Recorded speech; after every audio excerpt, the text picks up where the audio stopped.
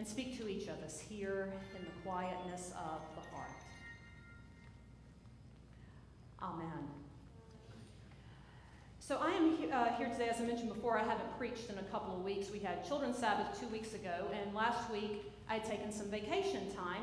And, you know, anytime a preacher, at least in my experience and my colleagues that I've talked to, when we come back from vacation, it feels like when you come back to school from summer break and you feel like you have to give a report of what you did. Like, you remember, some of you when you were in school, you had to report on what you did on your summer vacation. Now, young people among us today, I know you have reading that you have to do this summer, so I guess when you go back to school, you talk more about the books you read for your upcoming year as much as what you did.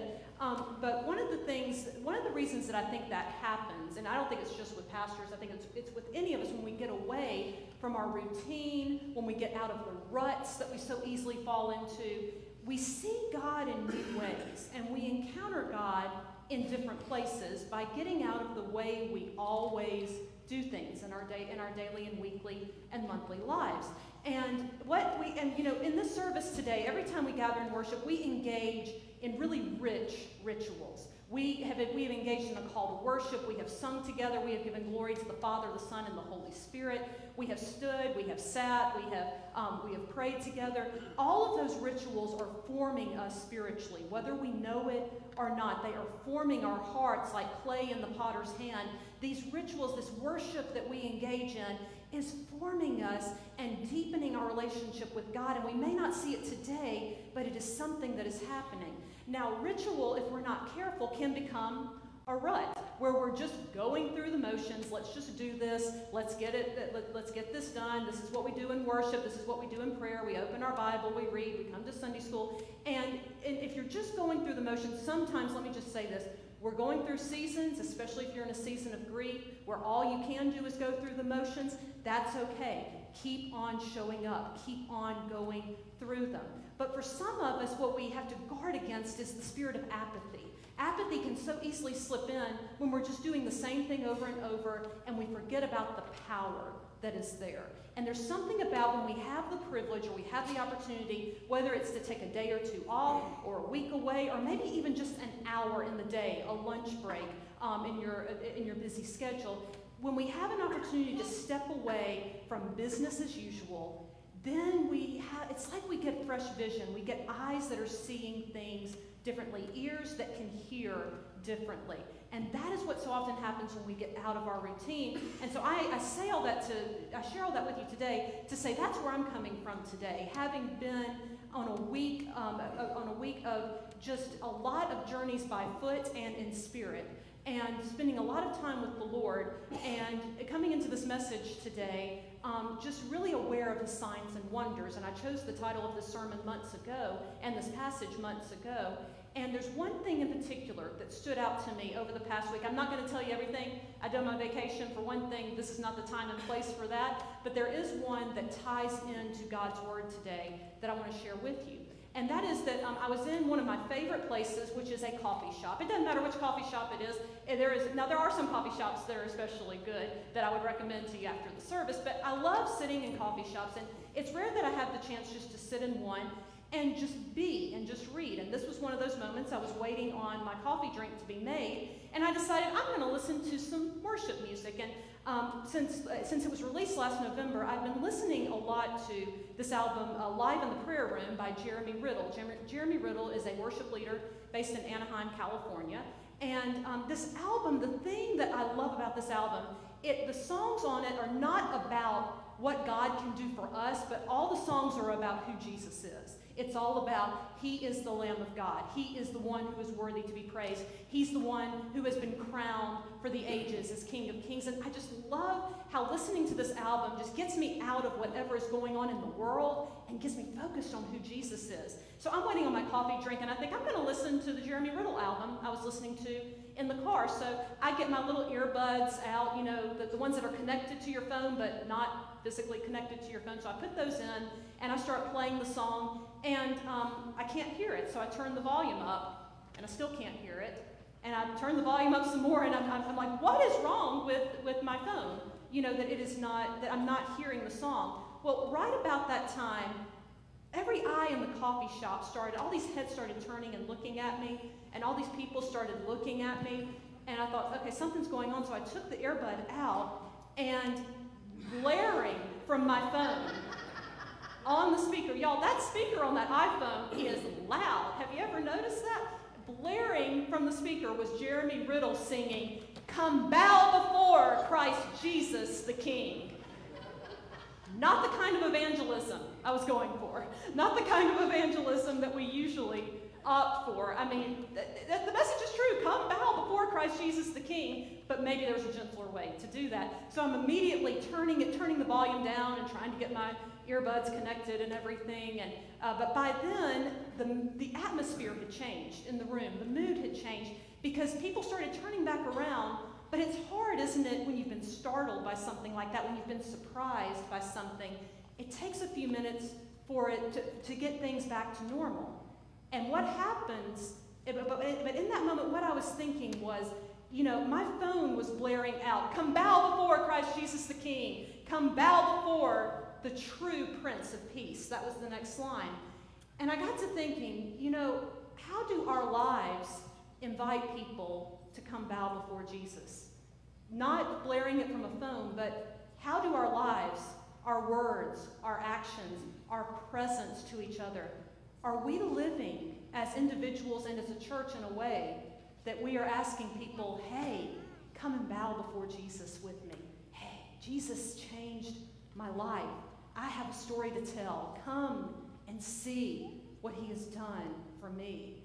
You know, we often think of the church growing based on numbers and based on big sermons, big revivals, big moments that take place at a pulpit like this. But friends, the truth of the matter is, people coming and bowing before Jesus Christ the King, that and those signs and wonders that come along with it that we're going to be talking about today, those usually happen in the quieter places, in the unseen spaces, with us simply living our lives and sharing the good news by the way we love God and the ways in which we love one another. We say so often that they will know we are Christians by our love, but I believe we will stay Christians because of our joy and because of our peace. Yes, people will know we are Christians by our love and be drawn to who Jesus is by his love being demonstrated in us, but don't you want to stay in a place where there is peace and in a place where there is joy? The early church worked so hard on being a place of peace for people, a place where bowing before Christ Jesus the King was something that just came naturally. And in order for us to really grasp this and to see what we might glean from this to be a church today that has that draws with the same love, but keeps us with the same peace and joy, we have to know a little bit about what was going on in this passage before verse 42, where we started today. The Holy Spirit has just arrived on the day of Pentecost, and everything has changed. And Peter, remember Simon Peter, the one that denied Jesus, the one who was the fisherman, who knew that he was the Christ, but like us, he was a broken human being who had made mistakes. Well, Peter is the one who gets up and preaches his first sermon, and 3,000 people get converted at that first sermon that Peter preaches. We hear in verse 41 that over 3,000 people were added to the church that day. And it would be easy for us to look at that part of the story and say, wow, Peter's pretty awesome. He preached a great sermon and 3,000 people came. But y'all, unless there was like some miraculous sound system going on back in ancient Galilee when Peter preached that sermon, it wasn't that people all heard Peter preach it. They had to go. Peter was preaching it, some could hear it, but then those who heard it went and told others. And then those who heard it went and told others. Everything spread as people told the story. Yes, Peter was the one who declared the word and it went out, but all of those who were hearing took the word and ran with it and shared it and invited others to come into the faith. It wasn't an immediate altar call, I don't believe, where 3,000 people just suddenly came forward. No, the word spread through the people. That is how the good news spreads today. That is how our love, our peace, and our joy as a church spreads. Not just because it starts here. Yes, it starts in the place of worship. It is founded in the Word of God. It is rooted in our relationship with God. But it is up to you. It is up to all of us. I say you, the plural you, with me included in it. It's up to all of us to take that word and to run with it and to live lives and to be involved in our communities and in our world in a way that people can't help but say, man, what is going on at First United Methodist Church? What is happening that I want to be drawn into this? What is happening in this person's life that they are so close to Jesus? I want that same joy. I want that same peace. I want that same love, that we go after it. And that is how the early church grew into something beyond anybody's wildest imaginations. Because the people, once they saw the light, we hear in verse 42, they began to devote themselves to the teaching and to fellowship, to Holy Communion and prayers together. Did you hear what they did? Did you hear what this not so much business plan is here? They devoted themselves to the Word of God, to fellowship with each other, to sharing in Holy Communion, and in praying together. That's in verse 42. And the thing that spurred them to do this was the message that Peter had preached and that spread. And we need to back up. If you have your Bible with you, you can back up and see in an earlier verse, Peter concluded his sermon with this statement: "This Jesus Christ whom you crucified." This Jesus Christ whom you crucified. And the very next verse tells us that the people, the literal translation is, the people were cut to the heart when they realized and when they saw the wonder and the awe that they had been involved in the crucifixion of Jesus. It's our sin, all of our sin, that sent Christ to the cross. All of us are the soldier holding the nail in our hand. We are all guilty of being sinners. And Jesus made a way for us to experience eternal life. He made a way for us to be healed. He made a way for us to be whole. He made a way for us to be reconciled to each other and to God. First to God and then to each other. Jesus did all of this, and it's in that spirit of conviction that the people realize, oh, look at what we have done. But Peter immediately says, it's okay. It's what you have to do. Let me tell you what you have to do, guys. You have been convicted. Repent.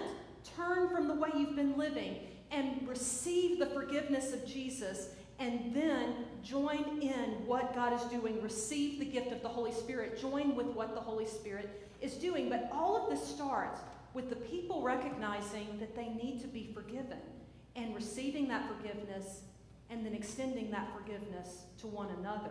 And that is the foundation where we start today's passage in verse 42, where the people are devoting themselves to the apostles' teaching, to fellowship, to the breaking of bread and prayers. In verse 44, we hear exactly what the early church looked like. And that's one reason I love this passage. And let me just say this, though. It is easy to read this passage and say, this was the perfect church.